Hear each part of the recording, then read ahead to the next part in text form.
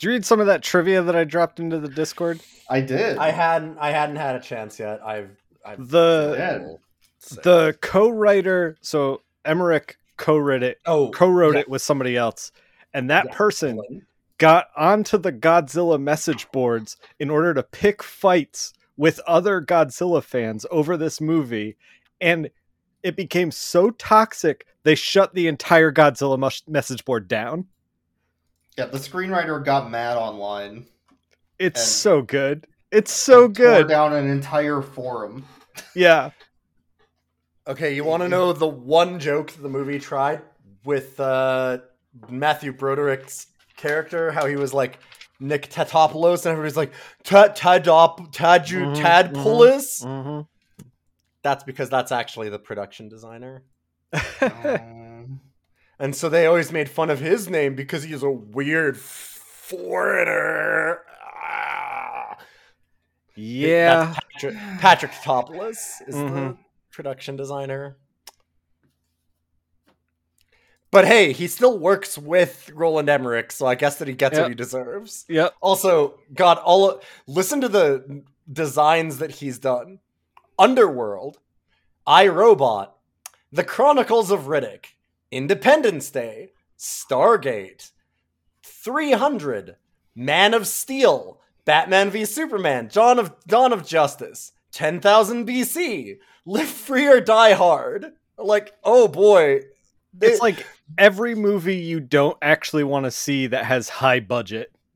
Isn't it amazing how one single movie can make you go, oh, I don't have any problem with feeling like I have any imposter syndrome anymore. Yeah. Anybody can make it. Yeah.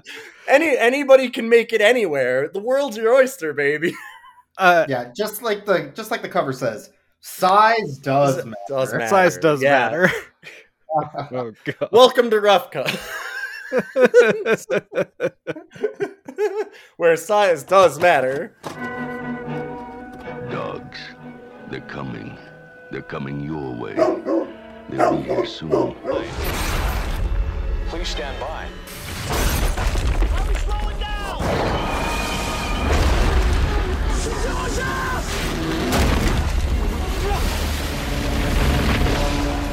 Thing's only 200 miles off the eastern American seaboard. We don't even know what the hell it is.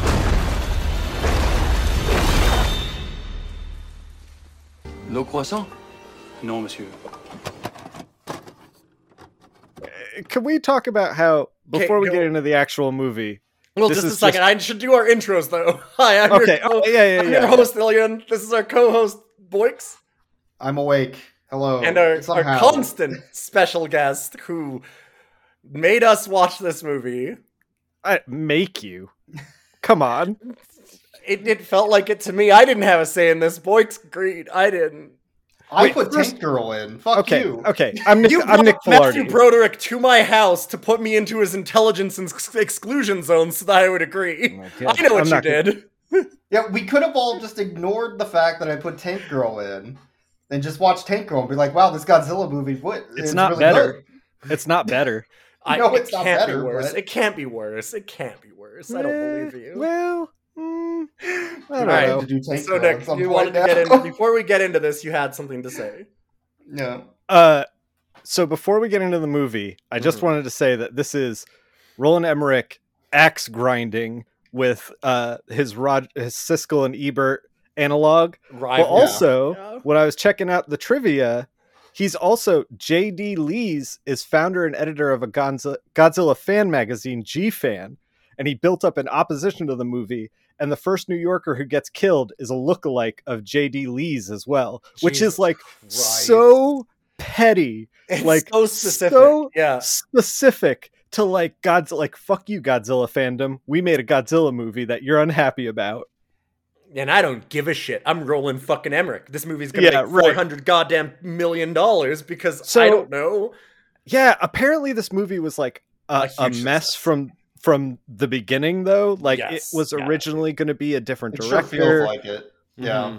they didn't do any test screenings. Yeah. They thought it was going to be on a different type of film, so the CGI looks weird because it's on a totally separate kind of film. I don't know if that's just an excuse or what, but It's You supposed don't to be feel on. like the There were CGI like look better on different film. No. there were like It looks three, like thing. shit. there were like 3 rewrites to this thing too. yeah, Like Roland Emmerich and Devlin. Is it Drew Devlin? yeah, Drew Devlin are the last co-writers of it, but they weren't the first. And in fact, let me tell you, here's a fun little fact that I found out about. Dean Devlin.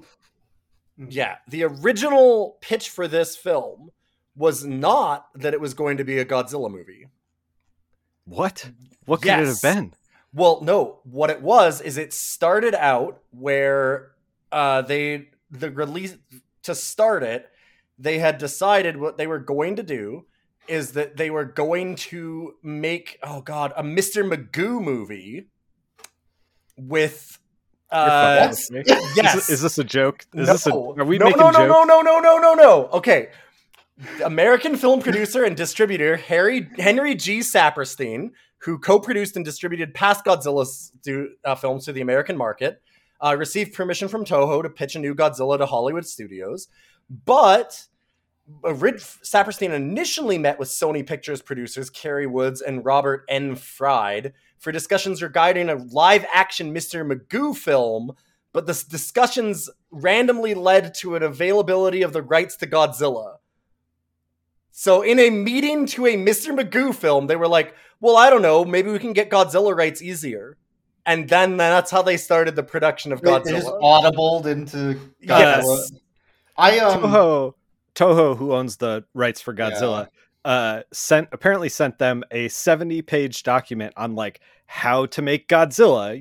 Just like here's the sandbox you're playing in. Here's the what Godzilla is. He's nuclear. He And they has didn't like read it. electric breath or like some kind of power Right. breath of some kind. Yep. So they also said he can't die in the end. Like he has to resubmerge. There's these typical Godzilla tropes. They actively did not read that thing that Toho sent over, and they just did whatever the fuck they wanted, which is wild to me. Well, I think that that's fine, and I almost admire that because that's almost the right thing to do in some ways. Like, okay, if we're gonna Americanize this, like, let's make it an American movie or like feature it that. Sure, but like they're so off the rails that it's like the Japanese fans like don't even consider it Godzilla. They call it Zilla. Sure. Yeah. They're like, Yeah. they're like, oh, the Americans think this is Godzilla, but like we know that it's not, kind of thing. But I can understand Americanizing a movie and like making it appropriate to an audience here and stuff. Like, and even what you do is you have Puff Daddy having sex on the bed. And Right. then Godzilla shows Right. up, and then he does Right. a big rock music video about how we killed Godzilla. Right. We got that fucker. We fucking got him, bro. He's Mission dead as accomplished. hell. Get on the aircraft carrier. Get the banner ready. Mission accomplished. Godzilla. Some would say Godzilla 98 is maybe the best big budget action film that has ever been recorded. And that person would be Roland Emmerich. But yeah, other people have said other things about this movie also. I thought you were slowly getting into the joke of this is the biggest box office return from a foreign IP that Americans have ever made, which is true until Godzilla 2014. No, that makes sense, yeah. Which is wild. Does it make sense? Does that make sense, Boix? Does that make sense? Well, only thing that can top this is another Godzilla. People were so hungry It's for true. more That's true. Godzilla after this. Yeah, so the only- hungry. Maybe the New York Knicks will show up in this one, right? As everyone knows, the only thing that can top Godzilla is another Godzilla. He's pure top. The only way that you can out top him. Well, Matthew Broderick's not a top, so no way Matthew Broderick tops Godzilla. Okay. Can we get into the plot of this? I just want to spend No. I just want to say one last thing about the Okay. whole like Americanizing Godzilla. Uh, I have Sure. zero problem. Like I have no problem with him being like, okay, he lands in New York City. I have no problem with like all of that being very Americanized and changing a lot of it and even changing a lot of the monster. I think that you can piss off fans and still make a good movie.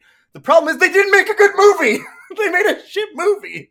Like, the biggest problem is, like, you could change a lot of Godzilla if you had the movie be good. The movie's fucking shit, so then why didn't you just do the... Anyway, like, you have a fucking blueprint to make something that people like, and instead you made something that nobody likes. Congratulations, you fucking moron.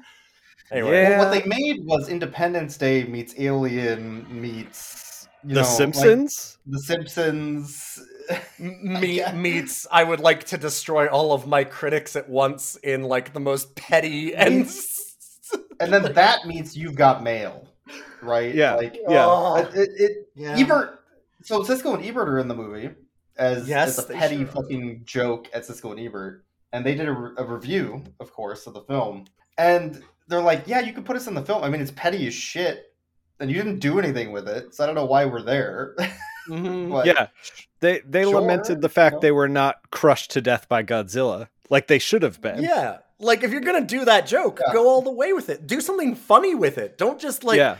Because the joke was that every time that Ebert is around a table, he's eating chocolate bars because he's a fat idiot. If I'm wrong on this evacuation, they'll string me up from the Liberty Torch. Didn't we agree that we weren't going to have any sweets until after the election?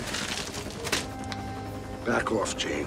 Yeah, Jesus they're always Christ. But what I was getting to is that they say that the movie feels like it was cobbled together from 6 monster movies in the dark without looking at what part of what movie they were putting next. No, they said they chopped out all the good bits of those and put all the bad bits together. Yeah. So you were saying, Nick, about the Ebert? Oh, so I'm reading a lot of 90s Batman books, and there's this great storyline where Joker decides he's going to make a movie that features the death of Batman, and he makes a parody posters, really hams it up, you know, so it's like the Superman, you'll believe a man can fly, and it's like, you'll believe a bat can die, and he's like frustrated that Batman keeps surviving, and he's irritated. And there's a Siskel and Ebert analog in that too. And once they start pushing back on the film having like no substance, Joker fucking murders them in cold blood. And I'm like, yeah, that's what we wanted. That's what we wanted from this the whole time. That's the joke, right? That's what Siskel and Ebert wanted. Like, that's the thing, is that the funniest thing is that his critics that he's so mad about, that he hates so much, are like, well, why wouldn't you kill us? Like, why wouldn't you at least do the funny thing? Like, why wouldn't you do anything interesting with it, you dummy? Like, if you're gonna do that, like, at least kill us. Like, do something. Like, making these lame fucking fat jokes, just like, he just has like a bin of candy wrappers in front of him at every meeting because that's the joke. And that's it. That's the only joke. It's just, oh, Ebert's a fat, stupid slob. And you're like, okay. All right. Cool, man, I guess. Like, you know, you could do something fun with it, and they just don't. He has no creativity. Yeah. He has nothing. We don't normally watch big blockbusters, like, at all. Like, where would we get one? What, Strays coming out June 2023 with Will Ferrell? No. You a stray. You can do anything you want. I'm going back to Doug's. What? The fuck, man? And he needs to pay for what he did with the only thing he truly loves. I'm gonna bite his... You all watch Sonic. That's a blockbuster.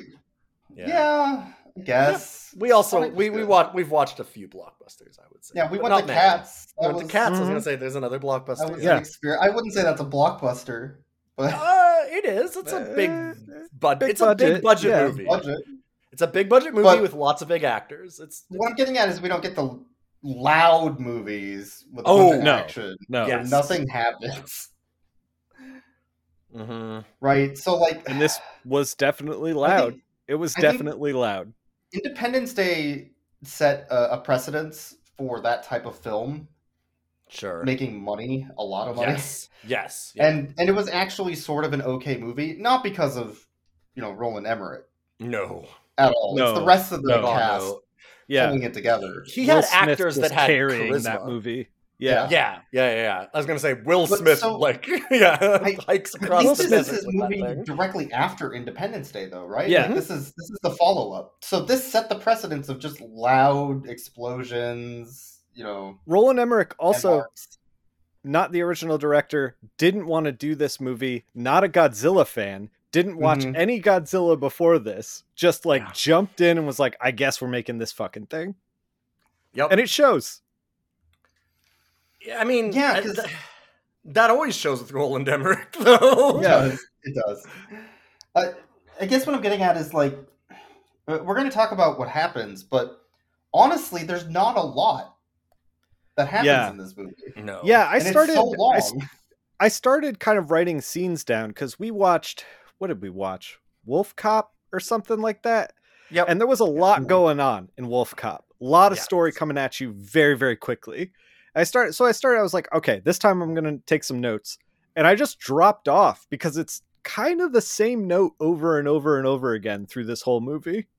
Mm-hmm. Yeah, it's the same scene. Sometimes literally the same scene. 10 minutes after that scene already happened. Yes, they just do it again because why not? Well, the second time they used non-heat-seeking missiles, so. And the second time, twice. Yeah, I think they were trying to illustrate Godzilla got smarter when they tried to do it again. I guess, I don't know. We can get into it. Yeah. Let's not tease the audience. Let's jump in. I wanna say one last thing though about like the whole Roland Emmerich putting all of his critics in the film. It feels very much like Kevin Smith at one point had a really bad. He had Cop Out came out, which was just like everybody hated it, and he went on a big piss baby rant about like, oh, I'm gonna start charging the critics to come to my movies if they're gonna dunk on them.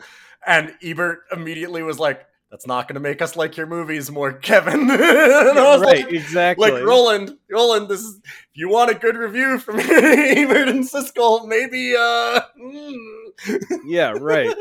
Like what a dumb move. Anyway, so I mean, it's so smart. They would still put Ebert and Siskel in the film and still do it in a way that the critics would be like, oh yeah, this was funny. Well, yeah, you don't do it petty and mean. Yeah, they just didn't. So, point being, there's probably only one or two good scenes in the whole goddamn movie.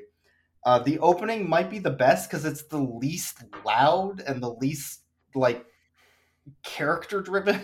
It's also the opening. You feel like a presence of Godzilla. You know, it's before they start to be like, hey, here's a full shot of him just like parkouring up a city. You know, like it's when there's still a little mystery, there's still a little horror, little suspense, and then all of that gets thrown right out the window 10 minutes in.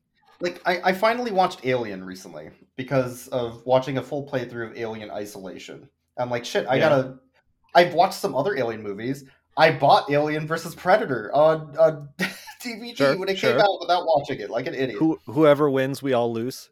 Yes. So, like, this Alien shit has to be good. Why didn't I watch that? And I did. Yeah.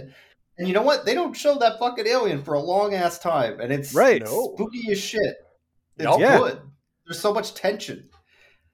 And in this movie, they're just like, I don't know, 10 minutes, maybe, of that? Right. And those 10 minutes are good for the most part. The first 10 minutes where you're like, oh, what's going to happen? Godzilla's a force of nature. And then the whole rest of the movie, you're like, oh, it's a cartoon. Now it's a cartoon. No stakes. Literally later. Literally at a certain point. But let's. So how does it open? So I needed to say this because I was looking some stuff up too because I just wanted to triple check in my brain. Because I'm like, okay, it is as dumb as I think it is, right? I had to check geography for this. So there is a Japanese vessel. Makes sense. Godzilla, Japan. Okay. Yeah. Looks like a military vessel. Gets destroyed by Godzilla, essentially, is the opening. They're like, oh, what? There's something in the water. Okay. Destroys the vessel. Where is that ship located? Panama. Right? I guess. Yeah. Outside of French Polynesia, right? Okay. It was the French Polynesian Islands, is what they had said, because that's how the French get involved. Because the French are going to be involved, by the way. Spoiler alert. The French are bad, right? Because Freedom Toast, yeah. Where's French Polynesia? I don't know. This is I what I had to there was check. be a South test. Pacific. Yeah. South I Pacific think it's Ocean. South Pacific. I was gonna say. Yeah. Okay. So, where does Godzilla turn up next then? Panama, The right? Atlantic. That's right, New York City, baby. I mean, Oh, okay, I guess yeah, no, he okay. does go through. Well, he does go through No, Panama. he does Yeah, I guess Panama right. first, and then I just- so he went through the Pacific through the Panama Canal, got stuck because there was a ship there that was stuck in the canal, and he had to wait a week. Mhm, Right. mhm. Yeah, that was how they got Matthew Broderick to New York in time ahead of him and all that. Right, and, right, and then like once they Godzilla finally wedged dug himself the in. ship out, Yeah. Got all these excavators to pull Godzilla out. It was just the whole thing. But like, why the fuck does why does it have to be New York? Why does it have Because- to? America. I can tell you the reason. They tell us, because they tell us everything in this movie. It's Yes. because he's nesting and he's looking for a perfect place to nest, and Oh, Manhattan God, right. Island is the perfect place for a Godzilla to lay some eggs. Because Godzilla can hide in Manhattan. Yeah. Right, exactly. It's surrounded Yeah, by I love- water. I love how they Mhm. mention it is the perfect island for Godzilla, because where else on the world is there an island surrounded by water that Yeah. also has a big city on it for Godzilla to hide in? Nowhere else exists like that. Nowhere There's else in the world. No- Nowhere Nowhere. else in the world. I've never seen any Godzilla Not- movies not in with the any South like big Pacific. cities on an island. That's Island, never nowhere. happened. New York No. City, baby, greatest city in the world. The only place where there's an island city like that. I've never seen any other one. The only thing Godzilla doesn't do in New York is get a bagel with Lux. Do you know what? There's one thing Delicious. that actually I was really surprised about now that I think about it, and you will be too, Boykes. We were wrong about Mhm. something. He never involved the Statue of Liberty. Yeah, Yeah, what the never- fuck was up with that? Got Even, hit. even Okay, X-Men run does it that. down. Run it down. Brooklyn Bridge, Madison Mhm. Square Garden, Chrysler Building. Negative impact. That's the goddamn Chrysler building we're talking about here. Yep. 34th Street, 34th Street, Broadway, Stock Exchange, Broadway. Times Square. They blew up most of Times Square. Yep. That was one Uh, of the opening scenes. Yeah. whatever They- that tunnel they were in. They briefly hit Park Avenue. Central Park as well. Yeah. Mhm. Central Park. There's they not blow there's up. not a lot to destroy there, but No. They they're didn't there. destroy the World Trade Center, oddly. No, World Trade Center got out, Ooh. and Got lucky there, I guess. Yeah. I guess Statue of Liberty too. Yeah. But yeah, like they never went. They did the Federal Building. That's what it was. They destroyed the Federal Building because they had like the George Washington statue and stuff like fall on. Right. Matthew Can you Broderick. imagine Godzilla destroying Ellis Island, though? Like, It's Yeah. a walk out there, that's for sure. yeah. He'd have to go for the Statue of Liberty specifically. They should have weaponized the Statue of Liberty. They should have Yes. been like, America's They been should've preparing for They this. should have got the ooze and played it on a toaster. Yeah. Crossover potential here with G Gundam. You just have America Gundam burst out of the Statue of Liberty to go and Exactly. fight Now we're, Godzilla. And Now it's we're Batman fucking talking. inside. now we're fucking talking. Uh, That's a movie. what universe can we? Who owns the rights to all that? There's got to be one company that owns all those properties now. There's right? only Like, there two has to now. be. It's Yeah. just Disney and Warner. It's been about 5 minutes since we started talking about the intro, so anyway, I they don't want to talk recorded about this fucking movie. they recorded the fucking tanker getting destroyed Yes. because they knew it was going to happen, and then they recorded the Japanese man being interrogated with a lighter held up to his face in English. Yeah. John Reno yells at him in French until he realizes Japanese people don't understand French, but English, that's what Japanese Exactly. people speak. They'll That's get what it. he- To be Yeah. fair, a lot of Japanese people do know English because they Yes. teach it in schools, but that's dumb as hell. It's still very stupid. You're rolling your eyes, Nick, but it was real dumb. It was really Yeah, dumb. But how many Japanese like fishing vessel guys are going to be bilingual? You know, Yeah. Right? Exactly. That's these the are like thing, working yes. class blue collar dudes. You know, Well, and he's also like in some whatever. It's just oh god. Anyway, don't worry. We'll it's see fine. that scene The most- about 6, 7, 8 more they, times. they showed that tape. That's why I pointed the tape out. Yeah. they showed that scene 6 or 7 times because they knew this is the only good part of the movie. when Godzilla almost came out of the water and scared everybody. Yeah, that'll never happen again. There's one thing they didn't fall into, one pit they didn't fall into. They didn't show a better movie on the screen anytime. There's no movie posters. No, they did. No, they did.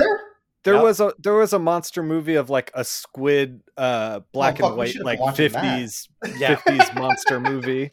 Yeah. And I don't know what that monster movie was, but I guarantee it's better. It was better than this. Yeah. Right, exactly. I guarantee.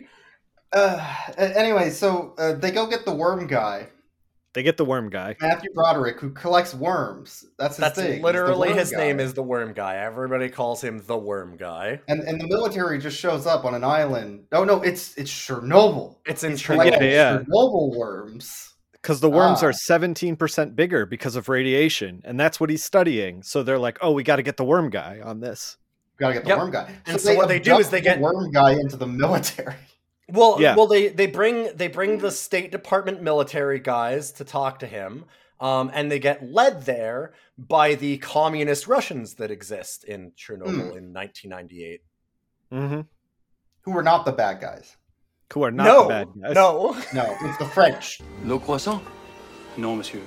Look, there's an international market for this thing, and we gotta make as much money as we can on this. All right, where do our movies sell? Where do they not sell? Oh, they don't sell very well in France. Fuck France. Let's make they're the villains.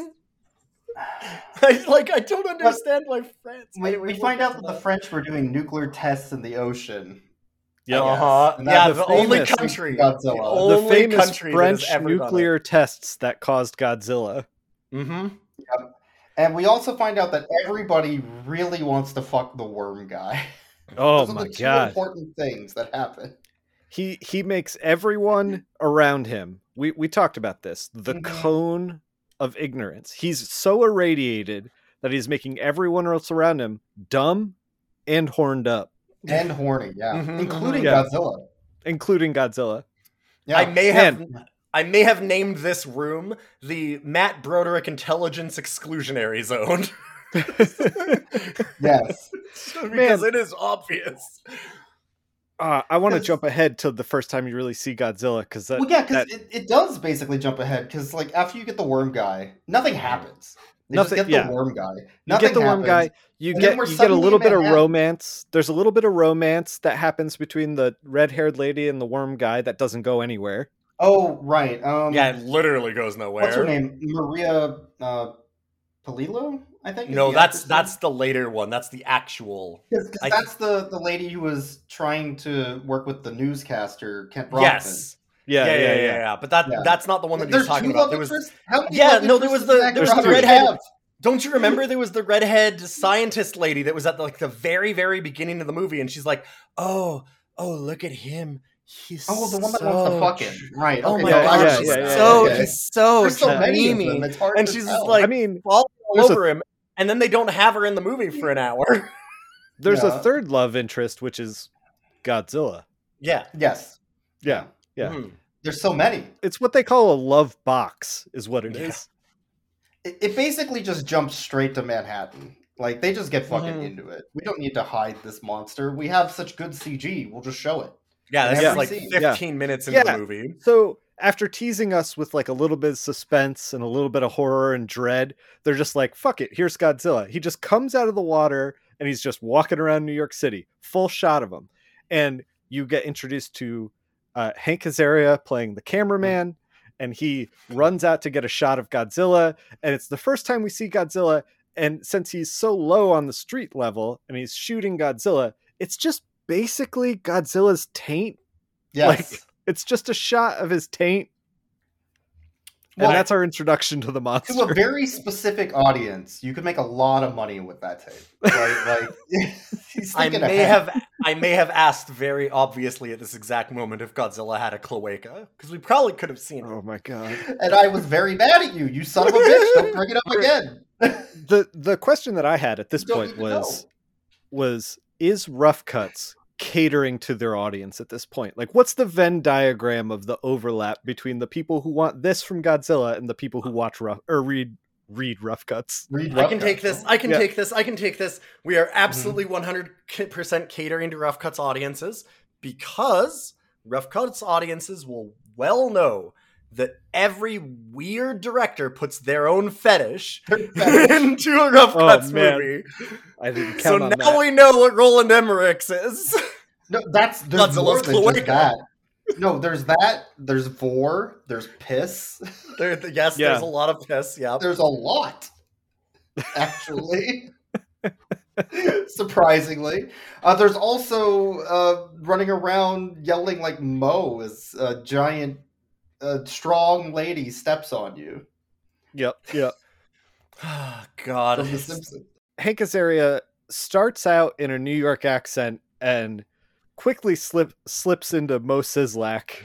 Oh yeah, most of this movie. He's the voice of Homer and Mo and a bunch of other. No, he's not Homer. Yeah. Not Homer? Okay. He's not Homer? I thought he was. joking about that. Yeah, I was like, what? I'm pretty sure. Hank Azaria is not Homer. Hank Azaria is like Apu for the longest time. Chief Wiggum, Mo, like Snake. He just does a bunch of voices. Got it. Yeah, he's one of the main people, but oh god, who is? I should know the name of it, but he's a very Dan Castellaneta. Yeah, that's. Okay. Yeah. But anyway, there's a bunch of Simpsons actors doing very bad attempts to hide their Simpsons voice. This is the most Simpsons actors in a non-Simpsons role ever. Mm-hmm. It's got to be this right? movie. No, it is. It's verified. This is okay. I believe it. The Simpsons presents Godzilla. Mm-hmm. Well, and you're saying that they're trying to hide their voices. I'm saying they're not all. I would say Hank Azaria made a valiant effort in the beginning of the movie. Yes. In the opening scene, you're like, oh, he's trying to be like a stereotype New Yorker, and then literally the next scene, it's like, oh, he dropped that, and then the scene after that, you're like, oh, he's Mo Sizlak. Okay. Yeah. Well, it's because the Kent Brockman guy isn't trying. He's just Kent Brockman. No, that's what I was saying. Yeah. He's Kent Brockman, and they cast him as a news reporter. Like, there's a part in the film where he starts to narrate and you don't see him, and all your brain can do is be like, this is The Simpsons. Like, yeah, you hear a news program. Yeah, you hear a news program in the background, and it's like, hi, I'm reporting for Channel 12 News. And you're like, oh my god, it's Kent Brockman. Like, why is Kent Brockman doing the fucking news? Like, it's the weirdest, most jarring thing. It's such a weird fucking choice. It makes no sense. You got to think too, like, we're talking about it in 2023, where like the Simpsons are obviously still going. They're still a thing. Yeah, but this lost is some 2000 cultural relevance. But 1998. Peak Simpsons. Like Simpsons. How do you get away? How would you possibly choose this as absolutely thing? It's intentional. Like just like having Ebert and Siskel in the movie as a joke. It's intentional. It's just not smart. Yeah. Roland Emmerich is on record as saying that he was a big Simpsons fan, so he casted as many of them as possible because he wanted to hang out with them. Yeah. This is totally a personal project. That's all this is. Yeah. Just like all of his petty gripes in the movie. It's a personal thing. Yes. He's just one big axe to grind, one big way to meet some celebrities. That's it. But the point is, Godzilla's in Manhattan. Let's get back to that. Okay, yeah. Godzilla's in Manhattan. Fucking hell. Okay. All right, so Godzilla wrecks Manhattan, kills a bunch of cops. Right. And he does step on a cop. Just fucking disappears into nowhere. Even though they're like, Godzilla the military's is on big site. as a 10-story building, a 6-story building, 3 fishing boats, a car, and a 20-story building sometimes, depending on what scene he's in. The front of the box says size matters, and I don't know how big he is. He's just fluctuating through the whole movie. Size matters. They didn't say it was consistent. Yeah, but Godzilla goes... So the reason Godzilla disappears is that he goes from a 20-story tall building Godzilla to a sewer pipe Godzilla. Yes. Which is like 20 feet, maybe. Right. Oh, yeah, maybe. Like at most. I had... Nick had tasked me at the beginning of this, because Nick had already seen it, to check Godzilla's size regularly. So I put 15-minute timers on throughout the beginning of this movie for a little while so that I could have Godzilla size check-ins. 5 minutes in, when Godzilla sinks the tanker, we decided he was about the size of a destroyer, is what it seemed like. About the size of a destroyer. Yeah, the tanker destroyer size, sure. Then he pulls a bunch of trawlers underwater, like you said, and then he shows up in New York and he's 25 stories high, is what I said at 20 minutes. At 35 minutes is when he disappears into the sewer, and then they find a hole where he came in, and it's a maximum 20 feet diameter of him getting into the sewer. Right. Which seems like a problem. It seems like a problem. I don't know. It's almost like they shot a bunch of buildings and then they were like, add Godzilla to this. And then they were like, okay, that's fine. We'll just drop his model in there. Done for the day. Let's all go home. No, Godzilla's bigger. It needs to be big on screen. You can't put Godzilla right. What? No, Godzilla's bigger. To be fair, make it bigger. We're early. This is 98. We're early CGI, and it has to be very difficult to keep like size relevance like consistent within something like this. It's a challenge of the job. Yeah, but they should have been better at it. I was gonna say, you say that, but here's my next note, because the 35 minutes is 20-foot diameter. 44 minutes is hiding in sewer, but then I is bigger than the tunnel, because a man goes into the sewer to try and find Godzilla, shines his light down the tunnel, sees Godzilla's skin, and goes, well, guess there's nothing here. And then Godzilla opens his eye, which is the entirety of the tunnel, which the man somehow did not see. Right. But Godzilla is also still just hiding underground in the sewer, but his eyes are bigger than the tunnel. And his head later on, later on, Godzilla's as big as a submarine, and then he's 20 stories after that, and then he's a bridge. It doesn't. Godzilla's. I think what they said is just make Godzilla big, and they didn't think further than that. Right, and they gave it to a team of like 40 or 50 people. Yeah, and then they dished out the scenes, and they were like, make him big, and then everybody made him big. And not communicating with each other. Fill the frame with every time that Godzilla is on frame. We want you to fill the frame with Godzilla. Make him fit exactly what the frame is, and then it's like, okay, but some of these frames have the Chrysler Building in them, and some of these frames have a sewer tunnel in them. Right? Yeah, exactly. This is the problem. Anyways, one big difference between an American version of Godzilla, other than literally everything we've said, and a Japanese version, is the Americans react entirely differently to a Godzilla threat than a Japanese audience would. And when they get into the sewer and they're like, Godzilla disappeared into the sewer, what do we do? The military's like, I don't know, just fucking minefield the whole city. Who gives a shit? Glass the earth, motherfuckers. Easy. Oh, man. Scorched earth the whole city. Who cares? Yeah, concrete and nuke New York. Which, I mean, honestly, in some ways, that makes sense, except that one thing is, they don't do that, because then the next thing they do is they send guys with assault rifles to shoot him, and I am not kidding. Well, they do that. We're gonna bomb. They do send guys with assault rifles, but not until they first set up a big pile of fish. Sure, okay, but guys, we're just glazing right over all the amazing character work that this movie is doing. Oh no! Just a second. We get introduced to Worm Guy's ex-girlfriend from college at a bar. We're just skipping right over that. She's a pivotal piece of this film. And, you can't just cut her out of the entirety of this film and still have a coherent movie. Fucking watch me. Walking around with a bunch of worms in his pockets. He's like, oh, I want to fuck him. Yeah. Oh, man, that's the one I let get away. One of the things that this movie does is every time a new character comes on scene, they tell you their name and what their association is with the other characters around them. And then how much they want to fuck Matthew Broderick. Yes. And then everyone wants to fuck Matthew Broderick, of course. Yeah, like I almost want to just drop the whole intro scene of this character that you're talking about in here, because when you say that she talks about her name and like everything, it's like, you're not joking at all. She's in a bar, the news program comes on, and it shows him like walking in the background, and she immediately has like a PTSD flashback where it zooms in on her. Boyks was laughing so hard when they did the zoom on her face. Yeah.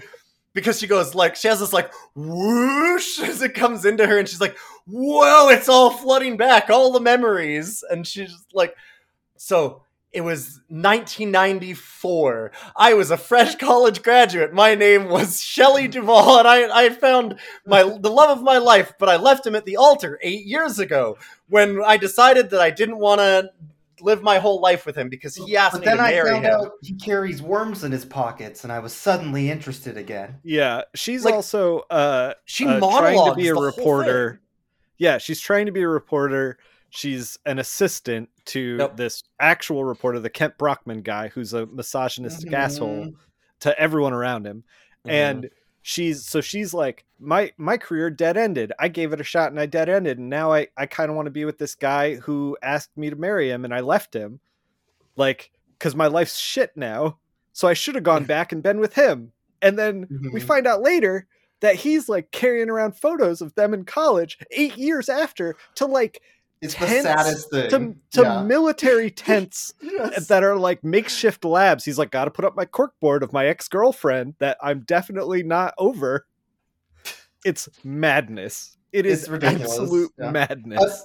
What I was getting to. Nobody is a person. This episode is a fucking mess. What I was getting to. It sure is. The pile of fish. Right. Let's go. Okay. The first. Okay, the first pile of fish. The first plan. Fucking time. But this pissed me off, actually. I'm thinking about it now.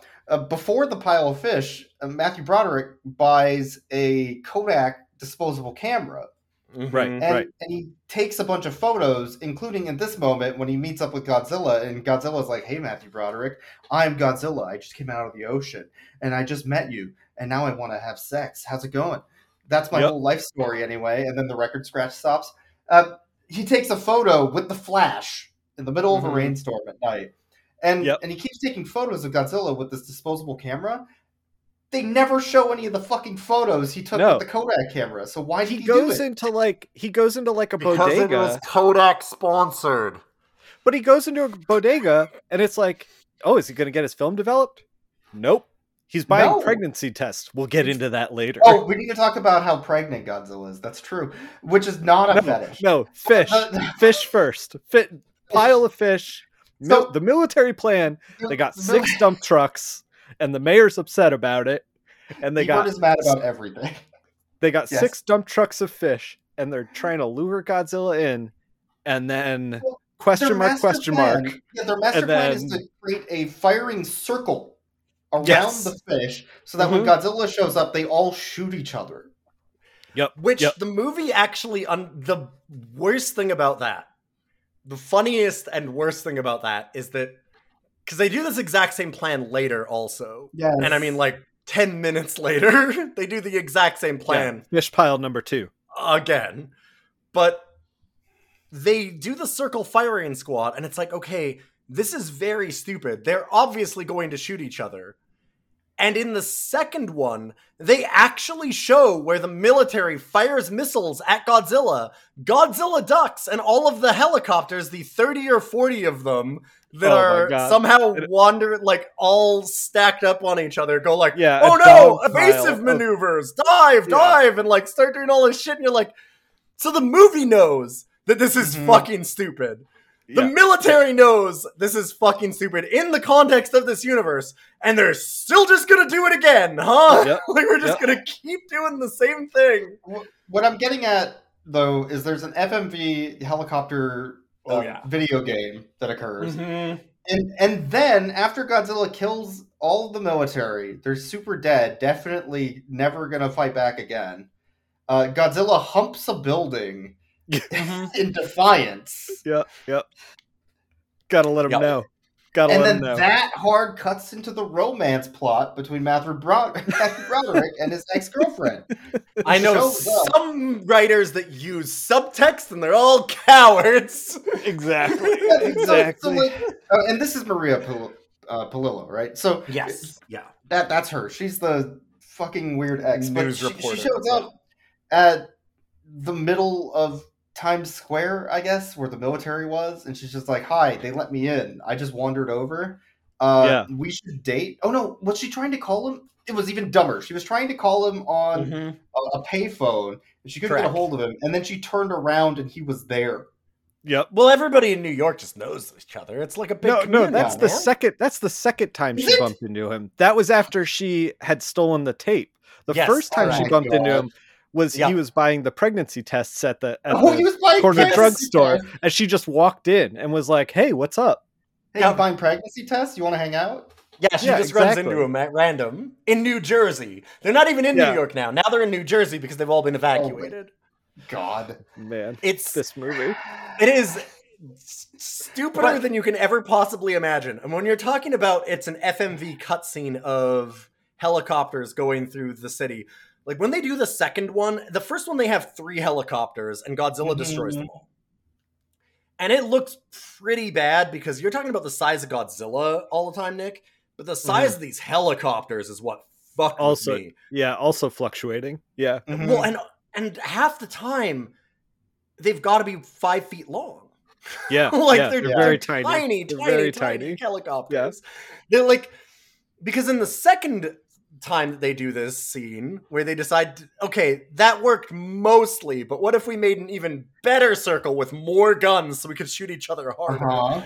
And they have like 30 or 40 helicopters, and I do mean 30 or 40 instead of 3, which that kind of makes sense, except for the fact that then the scene is like Godzilla running, and they're filming all the helicopters behind Godzilla, and they're all like crashing into it. Like they're 2 feet away from each other. Like they're too close, and they're all like firing chain guns and like they're all shooting, and there's like one safe helicopter in the back, and the guy in the front of the pack of helicopters is like, "I'm in danger." Like, this was a mistake.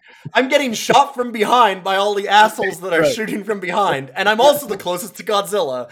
And the whole time it looks like you could do miniatures and stuff, but instead it's done in the worst fucking CG imaginable, because I had heard lots of stories about how bad this CG was, even at the time.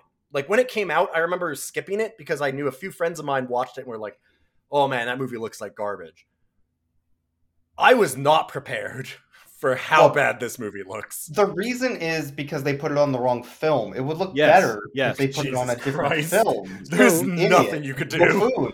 Like, you moron. This is how you close a fucking Godzilla forum.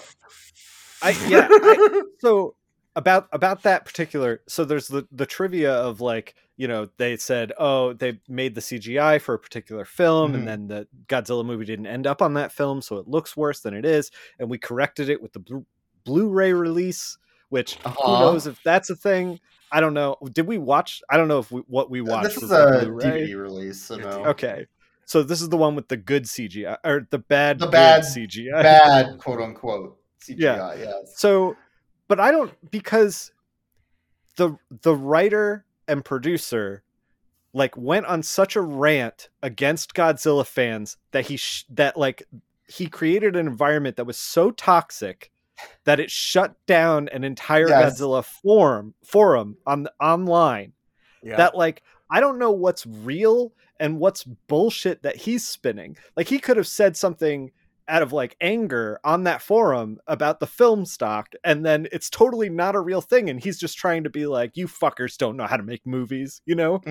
Like, who knows what's real?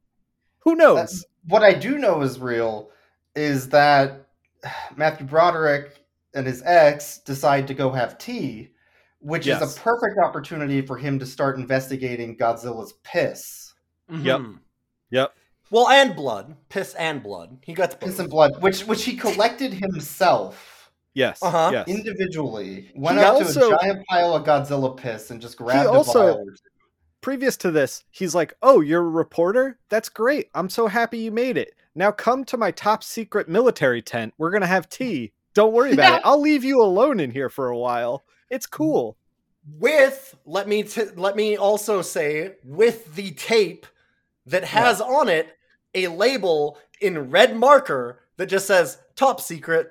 It's just written just on like a sticker. Nobody will on know. The side of it. Nobody will know. Don't look at this. Yeah. And she's like, I think I'm just going to take this.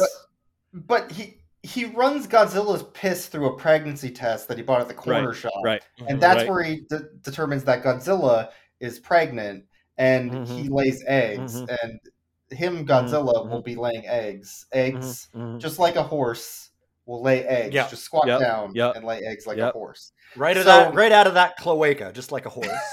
Just like a horse. So she takes that and runs. Yeah. She takes that tape and then decides to edit it so that everybody else can watch the opening of Godzilla, where the Japanese tanker man the good part of the sitting movie there getting talked to by a Frenchman with a lighter in front of his face.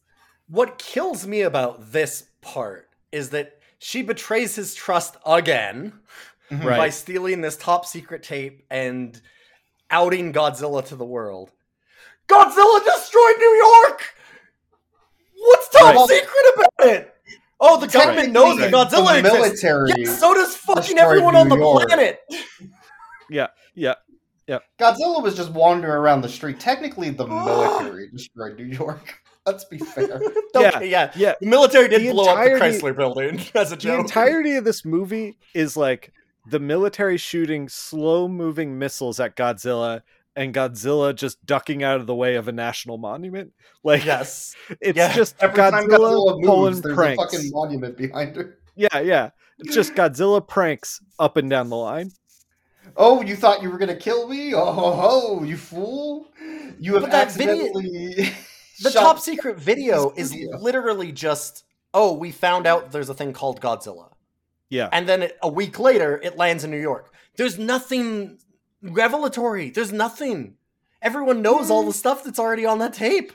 However, this is her big scoop. She's going to become a reporter. Her news story gets stolen by Kent Brockman. In Simpsons fashion. Yes. And then, I don't know, Godzilla goes after another pile of fish, I guess. Yeah, they do the fish thing again. Fish thing again. This is when, the important thing is they fired the worm guy after that. Yeah, they fired the worm guy. They were like, they mentioned you by name on the news, you went to the press, you're out of here. And what also pisses me off about that is that he says, okay, Godzilla's pregnant, here I have proof of it, we need to find the nest, and then they go, oh my god, you leaked all this stuff to the news. And they fire him. Okay, that makes sense. But then they're like, well, that means his pregnancy stuff must be wrong. Yeah. What? Why? Yeah. No, what? No, you fired him for operational security, not because... Not his information. He showed you the science. Right. Why would you not believe that? Yeah, but anyways, the French spy agency abducts the worm guy. Oh, man. Hold up, we have to get into the French. Hold on. We have to talk Are about you the sure? French. Are you sure that they're French? How are you sure that they're French? They were talking in a French stereotypical accent. They were also very mad that French roast is not French. They also got into a UPS undercover vehicle that had a giant French flag. While complaining that there were no croissants at the donut shop. They couldn't find a single baguette. Yeah. They better be French. Yeah, I love. This was actually brilliant casting, though. I will say, I love Jean Reno in this. Yeah, he's very, very good. But they abduct the worm guy and they talk him into helping out the French find the eggs that they know must be real because the American government is stupid. And even though you had proof, because somebody leaked the tape that you made that you wrote top secret, do not watch, definitely don't give to the press. Yep. Yeah, so as it turns out, Godzilla is actually a whole military cover-up because there is a giant military industrial complex that is an empire spanning the globe that is trying to maintain nuclear superiority over everybody else, and they will do anything to keep it hidden, having massive spyware networks and everything to, solve all the problems about it. That's right, the French. The French. Yeah. So the French. As everyone knows. This is a classic joke in the movie Kung Pao, Enter the Fist, where there's aliens at the end of the film, and then they're like, oh my god, they're French. And that's the joke. Jacques Le Bleu. Like, it's that joke. It's Speaking of, I think it's serious. I don't. Yeah. There's only one good joke in this whole movie that is front to back jokes.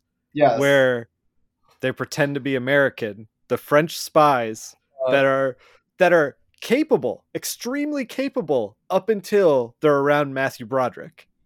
You mean they entered the Matthew Broderick intelligence exclusion zone? Yes. Yes. And it's been so irradiated in Chernobyl, no one can stand in his aura. and then the guy does an Elvis impression to prove that he's American to another military guy, and it's actually very good. It's a good joke. Yeah. That's because John Reno is actually a good actor and charismatic and fun. Mm-hmm.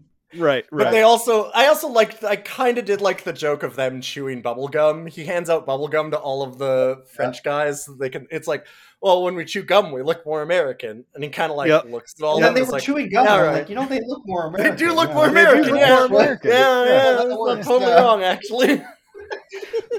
Anyway, after the French abduct the worm guy, fucking hell. Right. The Godzilla goes on another halfway through this film. Yeah, we're not halfway. There's 2 films. There's 2 or 3 There's films. 3. Okay, let's. But the last 2 parts are quick. So we would have been quicker if you would have stopped going on tangents. So we can't stop when the movie can't. Okay. The point I'm getting at is the fish 2, the second pile of fish where they go in a circle and decide to shoot at Godzilla again, doesn't work. So Godzilla jumps in the water. Doesn't work in the bag. No. Godzilla's hip to it. He comes up to the fish and he kind of smells it and he looks around and he's like, "You guys are gonna shoot at me." And he starts to retreat, and then they start shooting at him. And then they shoot at him because they're like, "Damn, he's right. We were gonna shoot at him." Yeah, exactly. And then he jumps in the water. There's 2 subs in the water. Yep. And Godzilla 3. Okay, well, Godzilla kills at least one of them. Yes, because the other 2 fire torpedoes. More pranks. Yeah, more does a prank with the torpedoes by leading torpedoes back to the sub, but destroys the sub first, just to show that Godzilla means it. Mm-hmm. And then one of the other subs shoots another torpedo, which kills Godzilla. Yep. T-posing and all through the water.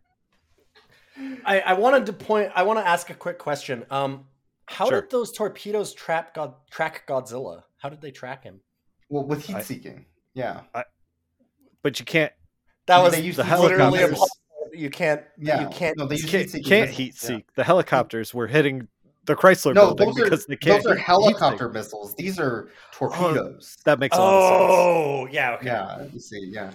Yeah, they make a big plot point of you can't use heat-seeking missiles or anything on Godzilla because he's cold-blooded, you see, so he has no heat, which essentially thwarts the entire American military. Like they're just like, I don't know, nothing you can do. Except until now, when they fire heat-seeking torpedoes and they follow Godzilla. Yeah, right. It is really funny that Godzilla T-poses in the water, so you know Godzilla's dead. But anyways, they go to Madison Square Garden, which is where the eggs were laid, right? So gotta have a landmark to blow up. Yep. And our characters go through the subway, I believe. Yeah, the military, by the way, subway, not on this tip. They think we've gotten Godzilla. It's all done. Don't worry about it. Mm-hmm. By they go to Madison Square Garden, it's the French spy network, and then Matthew Broderick. And then his ex-girlfriend, who's trying to be a reporter, and Hank Azaria, who's a cameraman, are following them, like, I guess, in the tunnel. I don't know how they can't hear them behind them, but whatever, it's fine. So they go to Madison Square Garden, and they're like, "Hey, there's a few eggs here. as they're standing in just a field of eggs. Well, he doesn't even just say there's a few. He specifically says, "Oh my god, 3. They laid 3 eggs. I can't believe it's that many." Yeah, and then the camera pulls back, and it's like 40, 50, 100 eggs. Yeah. Second or third time they've done that joke, because they did it with the footprint too, where he's standing there and he doesn't see it, and then the camera pans out, and it's like, oh my god. I would like to take this moment to remind everybody that Matthew Broderick is the epicenter of the Matthew Broderick intelligence exclusion zone. Okay? Yeah. There's a reason. He's not the smartest. They're trying to make a joke. But every actor is playing it so straight that I'm like, are they? I don't know if they are. It's supposed to be a joke. Yeah, absolutely. Was it supposed to be a joke? It had to be, because it's the same joke as the footprint. It's literally the same joke as the footprint. I guess. They just did it with eggs. It never works as a joke. They deliver the line. It's the same thing with in the first X-Men movie where Storm is like, you know what happens when a toad gets hit by lightning? Same thing as everything else. And it's like, oh, that was supposed to be a joke. And then Halle Berry just delivered it right down the middle, you know? Yeah. I think that's what's happening here. Anyway, while they are doing that, they find out the eggs start hatching. Yep. And then Matthew Broderick goes, wait, we all smell like fish because of the thing that we were doing earlier. Don't ask what that thing was. And then Hank Azaria lifts his fingers to his nostrils and sniffs them. Oh. And then he tells raises the many audience, questions for me. Yeah, but he turns toward the camera and he's like, "Oh my god, I smell like fish." Right? Like they have to explain everything to the audience. Godzilla has been bringing fish in his cheeks like a woodchuck or a squirrel or whatever. Chipmunk, and bringing them to Madison Square Garden and then just puking the fish out around the eggs so that when the eggs hatch, they'll have something to eat. That's the idea. How much fish could Godzilla puke out if Godzilla could puke out? But the Godzillas start hatching and they're really cute. But then it turns into Jurassic Park because Jurassic Park was popular. So let's do that. Oh my god, this whole movie is like, I'm going to make a bigger Jurassic Park. You got 4 raptors. I've got 100 raptors. Size does matter. Right. You got 1 T-Rex. When this movie was being promoted, one of the teasers was a big Godzilla foot crushing a T-Rex skeleton. They were really going after Jurassic Park. You know what they do in Jurassic Park? They didn't have the T-Rex slipping on gumballs. Oh, yeah. So they're trying to evade these raptors, basically, in Madison Square Garden. And they knock over a thing of gumballs, and they're comically sliding around. The raptors are comically sliding around to the point where, we cut away, and then we cut back, and they're still sliding around like idiots. Yes. You can tell, the complete lack of respect for Godzilla in any form.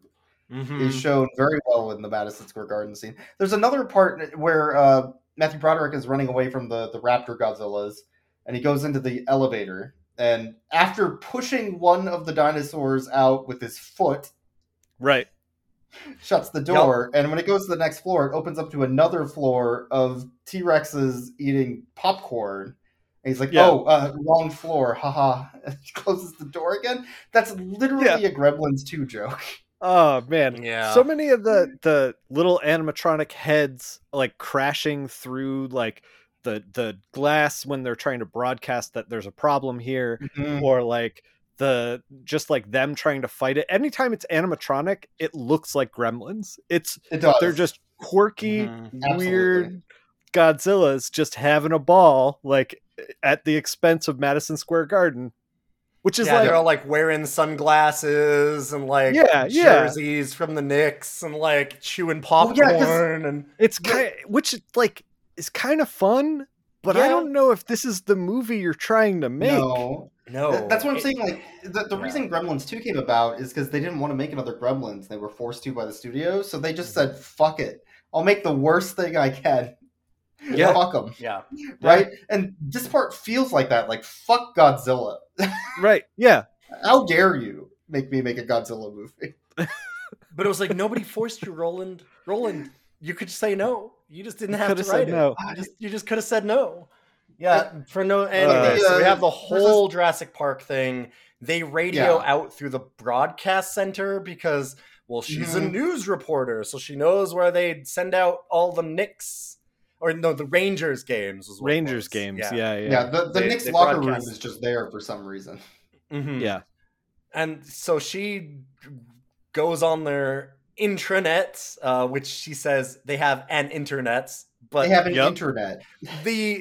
The subtitle corrected it to "it's on the intranet," which actually makes sense. I love that the subtitle was like, "That's fucking we're gonna stupid. fix this. I'm just gonna fix this." Listen, this is real bad. Let's just, look. The broadcast room is on an internet. We can broadcast from here. Oh my god! Yeah. So she sends an email to the the guy in the military the broadcast computer. Oh yeah, no, the broadcast the broadcast guy. Yeah, and she's like, "Put us on the air," kind of thing, and then he puts them on the air because they zoom out to all the dinosaurs in Madison Square Garden. Oh my god! Like, please destroy Madison Square Garden immediately. And then, they get wind that it's going to take them 6 minutes to destroy Madison Square Garden, and they got to get out. And all the zany antics of all my favorite part, though, about that broadcast is when Matthew Broderick pulls out a flute, like a recorder, and he's like, hey, I'm going to now sing my song about all of the Pokemon. And then the whole time, his ex is like, I can't not fuck him. Yeah. Well, that's why Godzilla shows back up again. He was lured there by the musical prowess. Looking at him that whole broadcast, biting your lip. It's God. Well, he's talking about worms and Godzilla. Yeah, pockets full of worms. This dude. I want to point out one last thing with Matthew Broderick's character. What is the hat he's wearing? He's wearing like an oversized fucking beret. It is the stupidest, dorkiest garbage. God, I just chalk it up to... It's Rushmore, which came out that same year, I think. It's that. Yeah. So military's going to blow up Madison Square Garden. They use a bunch of antics to get out of there. They're all surprised. They go, all right, bomb Madison Square Garden. And then they go, wait, how much time do we have to get out? Do it immediately. Wait, should we leave? Oh, I guess we should we leave? Yeah, we should probably leave, huh? Because Scooby-Doo happens with the Raptors. They get out, the characters get outside. In some of the stupidest ways possible.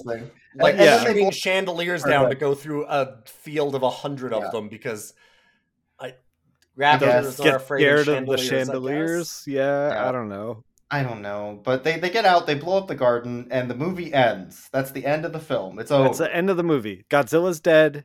The babies are dead. End of the movie. Nothing else can happen except for Matthew Broderick getting fucked by everybody. Yeah, Matthew Broderick gets his kiss from his ex-girlfriend who has betrayed him multiple times. Who asks him when he has all of the pregnancy tests what kind of harem he has. And the answer is actually everybody. It's Godzilla, it's the female, it's the redheaded female scientist, it's you. It's a love box. Yes. Yes. The music swells, it basically ends, and then what happens? And then Godzilla's not dead because we need more movie, I guess. Just shoots out of the rubble of Madison Square Garden. Yeah, was there the whole time.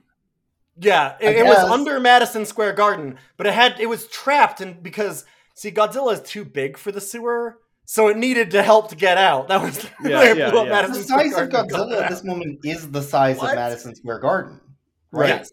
Because the whole garden center is the size of Godzilla when the head pokes through. Yeah. Godzilla went to the garden center, and the first time I watched this, and they did that bait and switch, and we're gonna end the movie, and then Godzilla comes out of the Madison Square Garden. I audibly went, "Oh fuck you!" Yeah, you groaned audibly. Come on. I mean, I knew it was happening, and I still felt like that the whole time. Yeah, but the Frenchman goes with Worm Guy and Lady and Animal. I forgot to mention that the camera guy's name. Cameraman's named Animal. Yeah. Yes. The French guy's name is Roach because he's a French spy. a roach. It's worm guy, roach, animal, and ex-girlfriend. And they're all piling in a cab to get out of there. But the way they get in the cab is he hacks the ignition with a knife, which only works on Kias and Hyundais, according to TikTok. So. Yeah, he just knifes open the key area and then just jams the knife in and turns it like a key. You know, how you hotwire That's cars. how that works. Yep. Yeah. He's a French spy, he'd know. They do a big stupid car chase through New York. At this point, a bunch of other shit. It's Godzilla versus this one car. It's Godzilla trying to get revenge on this one car. Godzilla has a personal vendetta against Matthew Broderick and his stupid aura. This is okay. We've made a lot of jokes, but like this is the line where I'm like, oh, we're not in a Godzilla movie anymore. Like Godzilla should be a force of nature. Godzilla is a hurricane. You can't reason with it. You can't get its attention. It's going to do whatever it's going to do. And here it's like Godzilla's like, Matthew Broderick, I'm going to kick your ass or love you. One of the two. And then we get that for the rest. We get that for the rest of the movie. And it's like, I don't know how much Godzilla you guys have watched or read, but there's an amazing comic called Godzilla: The Half-Century War, drawn and written by James Stoke. And it's about a guy who is in a tank in the first time Godzilla comes out of the water. And it's about his personal war over the next 50 years. Sometimes helped by his government, sometimes not, to kill Godzilla. And then by the end, because that seems impossible, just get Godzilla to notice his existence. And Godzilla never does. Yeah. And that's Godzilla. That's Godzilla. And I don't know what the fuck this is that we're watching at this point in the movie. I mean, because Godzilla is meant to be, like you said, a force of nature, because I haven't seen a lot of Godzilla media. But for example, Shin Godzilla, when Boyks was talking about earlier, how we had said the incredible difference in response between Japanese Godzilla and American Godzilla, where they're just let's just fucking nuke New York City. Fuck it, man. Whatever. Yeah. Manhattan, let's make it a wasteland. And in Shin Godzilla, they come out there and they bring out a couple of helicopters to shoot down Godzilla, and they go, wait, there's civilians in those buildings behind him. We can't shoot. Right.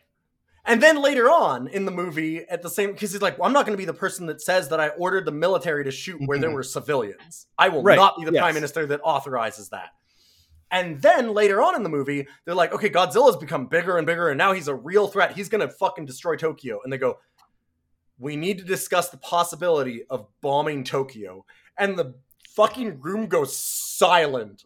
It's like a fucking grave. It's a big deal. It is. Yeah. Yeah. It's almost like there's supposed to be a horror of war and of nuclear weapons and stuff involved with Godzilla. This is our hubris for making these things. So anyway, Godzilla chases the taxi cab into a tunnel that's blocked off, and he can't get to the taxi cab, and he's like a dog trying to get through a tube trying to get this taxi cab, and they're like, what do we do? And they turn the taxi cab around, they turn the headlights off, and they're like, I know, we'll get out of here by flashing our high beams at them to make them flinch, and then we'll just drive on into safety. You flash the high beams at them. And it works. Well, as I mentioned during the filming of this, while we were watching this originally, I do have my own theory as to that. None of them realize the existence of the Matthew Broderick intelligence exclusionary zone. And it's not the brights. That is the edge of his zone. And when it strikes Godzilla head on like that, that's a lot of psychic damage, let me tell you. They decide to go to the nearest suspension bridge, which is obviously Brooklyn Bridge. Yeah. For some reason. This one actually makes sense. I actually agree with it, because they want him to get tangled up in the suspension cables. Is that what it was? Yeah. Okay, it didn't work. That was the plan. So no, it kind of worked. Kind of. They immobilized him enough that they could actually use missiles, because he's been dodging missiles this whole time. Which is a couple of fighters a couple of fighters come in. He can't really move around. Hit him with 6 missiles. They turn back around, hit him on the other side with 6 missiles, and that kills Godzilla. And that's after the scene where Godzilla tries to board the taxi. Yes. With everybody. I forgot about And there's an that. extended scene of them in Godzilla's mouth, which is not a fetish. Yeah, not a fetish. And they keep going back and forth until they get Godzilla to spit the car out of his mouth by electrocuting him. Yeah. Yep, that's a thing. Yeah. No, they go wrong way, John Reno. You're driving the wrong way. And John Reno's like, shut up, let me drive. When you're stuck like this, you need to wiggle the car back and forth. You see, you gotta get some traction. The whole time we're like, how are they getting out of this? Well, there's one way out, the back. They'll just drive right through. I just gotta get out that cloaca. But the Americans really showed Godzilla just blasting ass. A whole taxi right out of the butthole. They should have, though. They should have. Better. That's a good movie.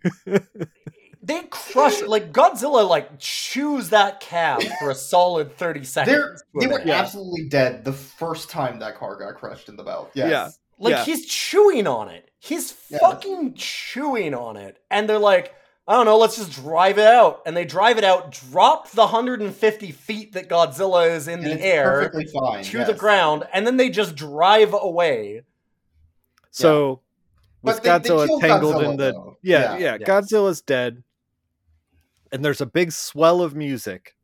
And Matthew Broderick gets out of the taxi, and he breaks from the crowd, and he approaches Godzilla's face. And there's this moment of like, oh God, we're the real monsters.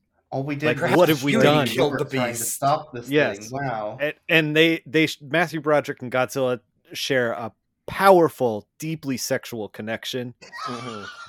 And then it smash cuts to people cheering for Godzilla's death. And I'm like, I don't know what's the tone of this movie? What are we going for?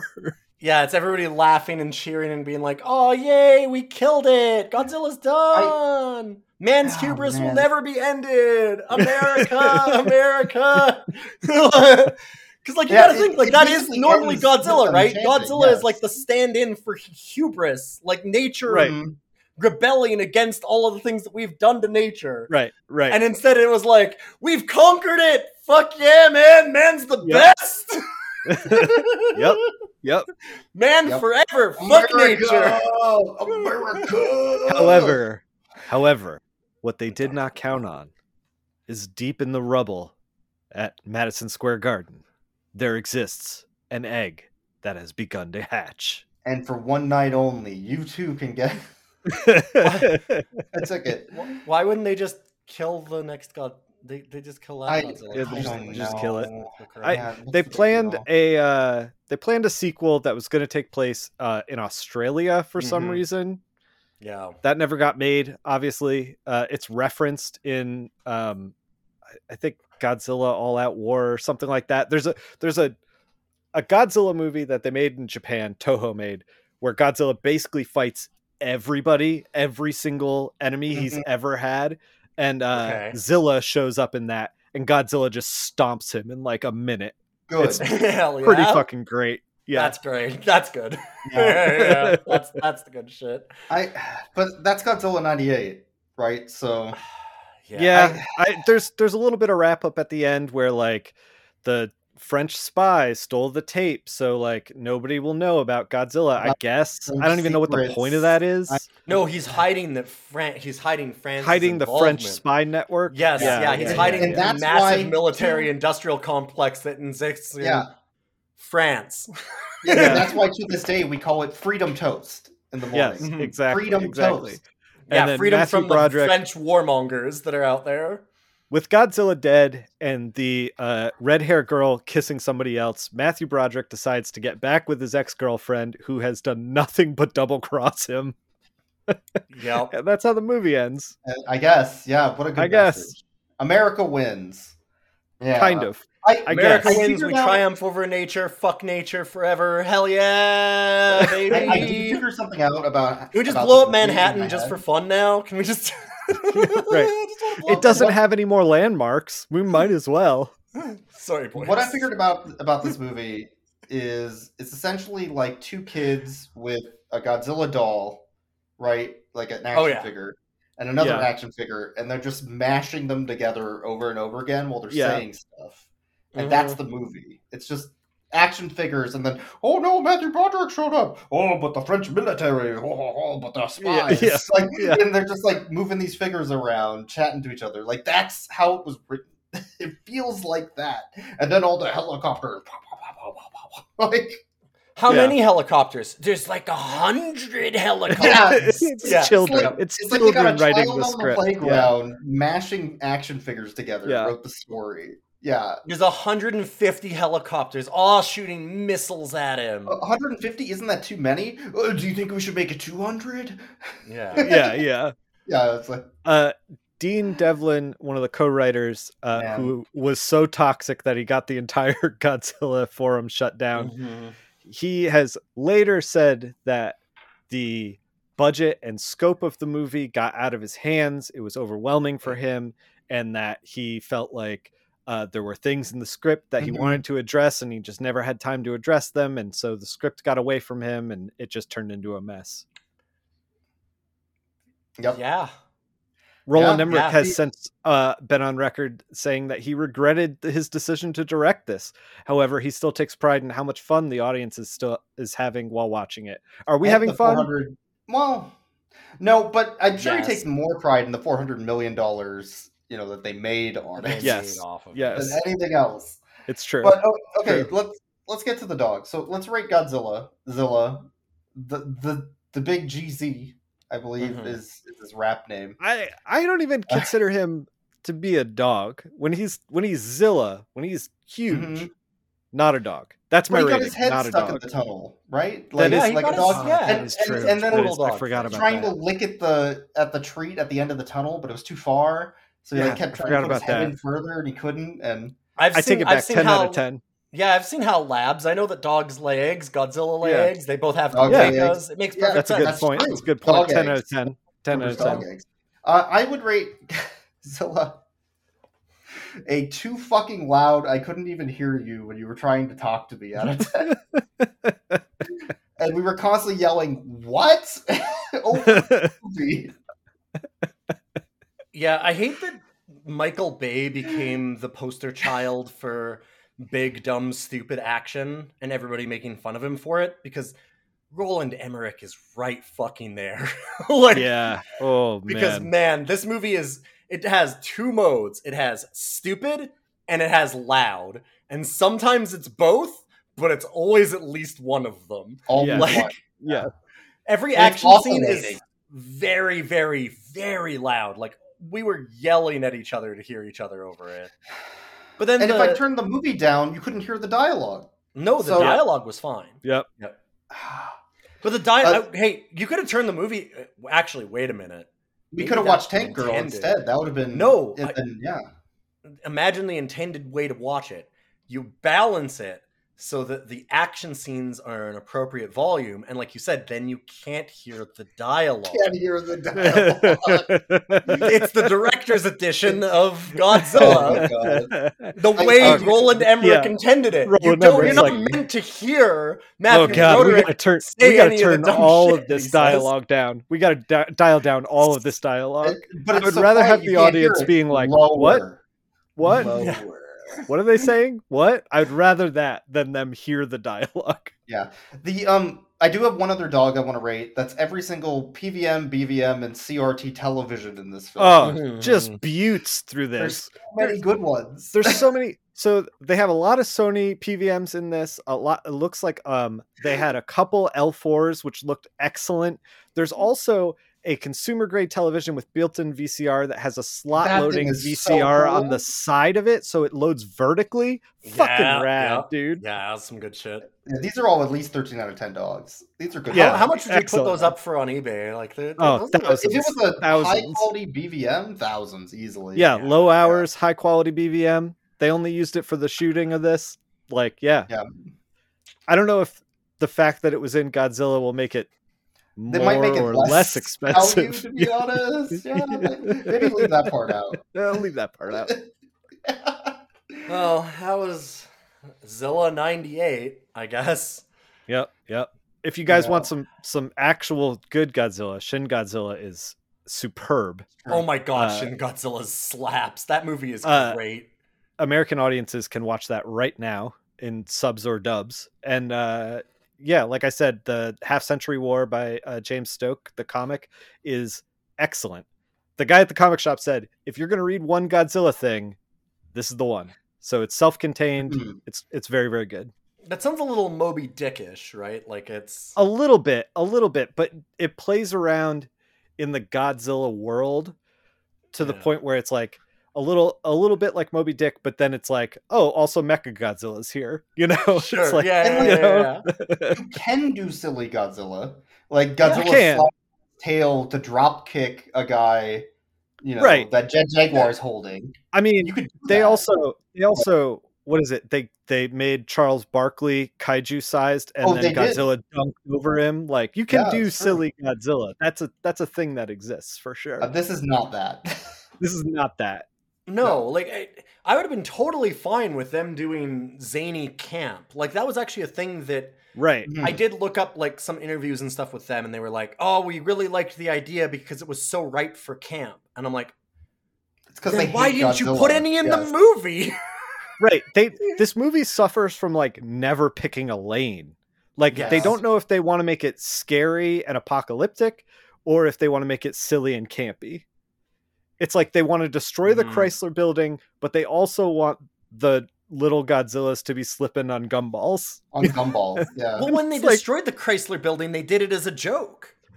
Because he fires the missiles at Godzilla, and they're really, really slow, and Godzilla kind of looks at them, thinks for a second, and then slightly ducks. Like it is a long. It's like a good 15-second sequence of those missiles going towards Godzilla, and then Godzilla slowly ducks away from the missiles, and they hit the Chrysler building, and he goes, negative impact, negative impact," and they go, "Negative impact? That was the Chrysler building." Yeah.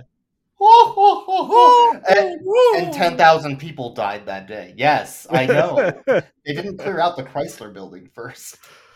Yeah, they could have done a better joke of like, never liked the Chrysler building anyway. Like something like that. Like make it campy, make it fun. Mars Attacks does this way better.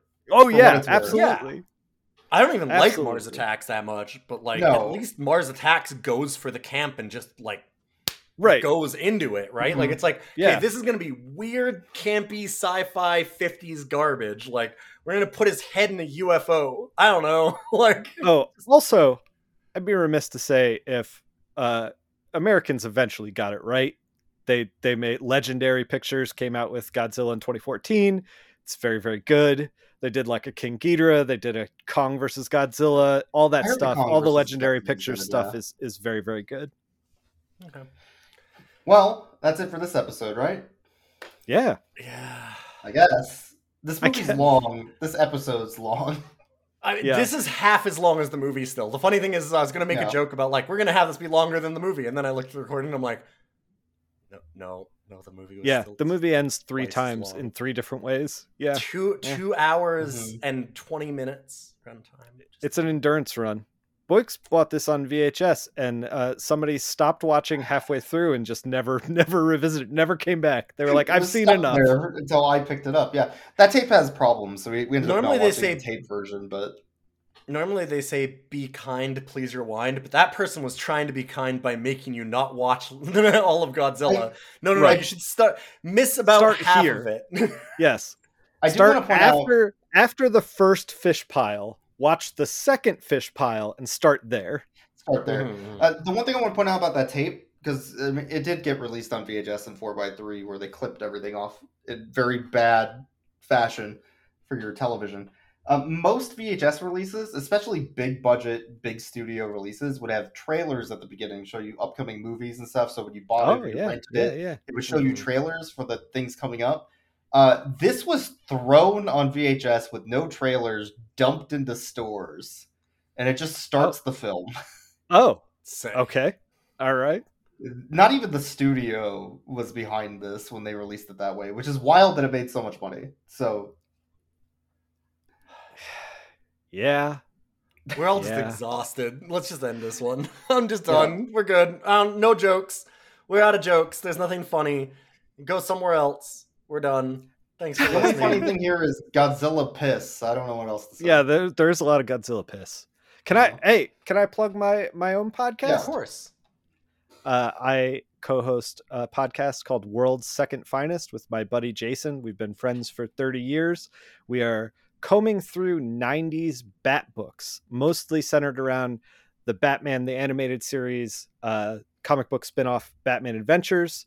But we also talk about whatever else comics we're reading that week, whatever strikes our fancy. So if you're just in there for comic book recommendations, the To Read pile also goes up on my YouTube/Nick Phil, with just the To Read pile where we just make comic book recommendations.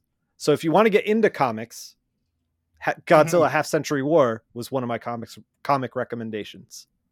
But why would anybody listen to you about comic recommendations, Nick? Oh, because I'm a professional comic book artist. I'm a professional colorist. I colored what have I colored? Umbrella Academy, Punchline's first appearance, which is Joker's second girlfriend. Everybody remembers the second girlfriend. I've colored a lot of different stuff. I believe that in this movie it was Godzilla.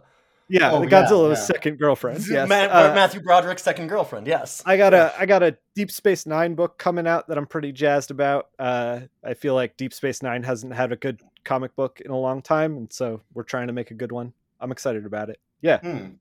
Yeah. So yeah, nice. World's Second Finest, youtube.com/Nick Phil. There you go. Thanks, Nick.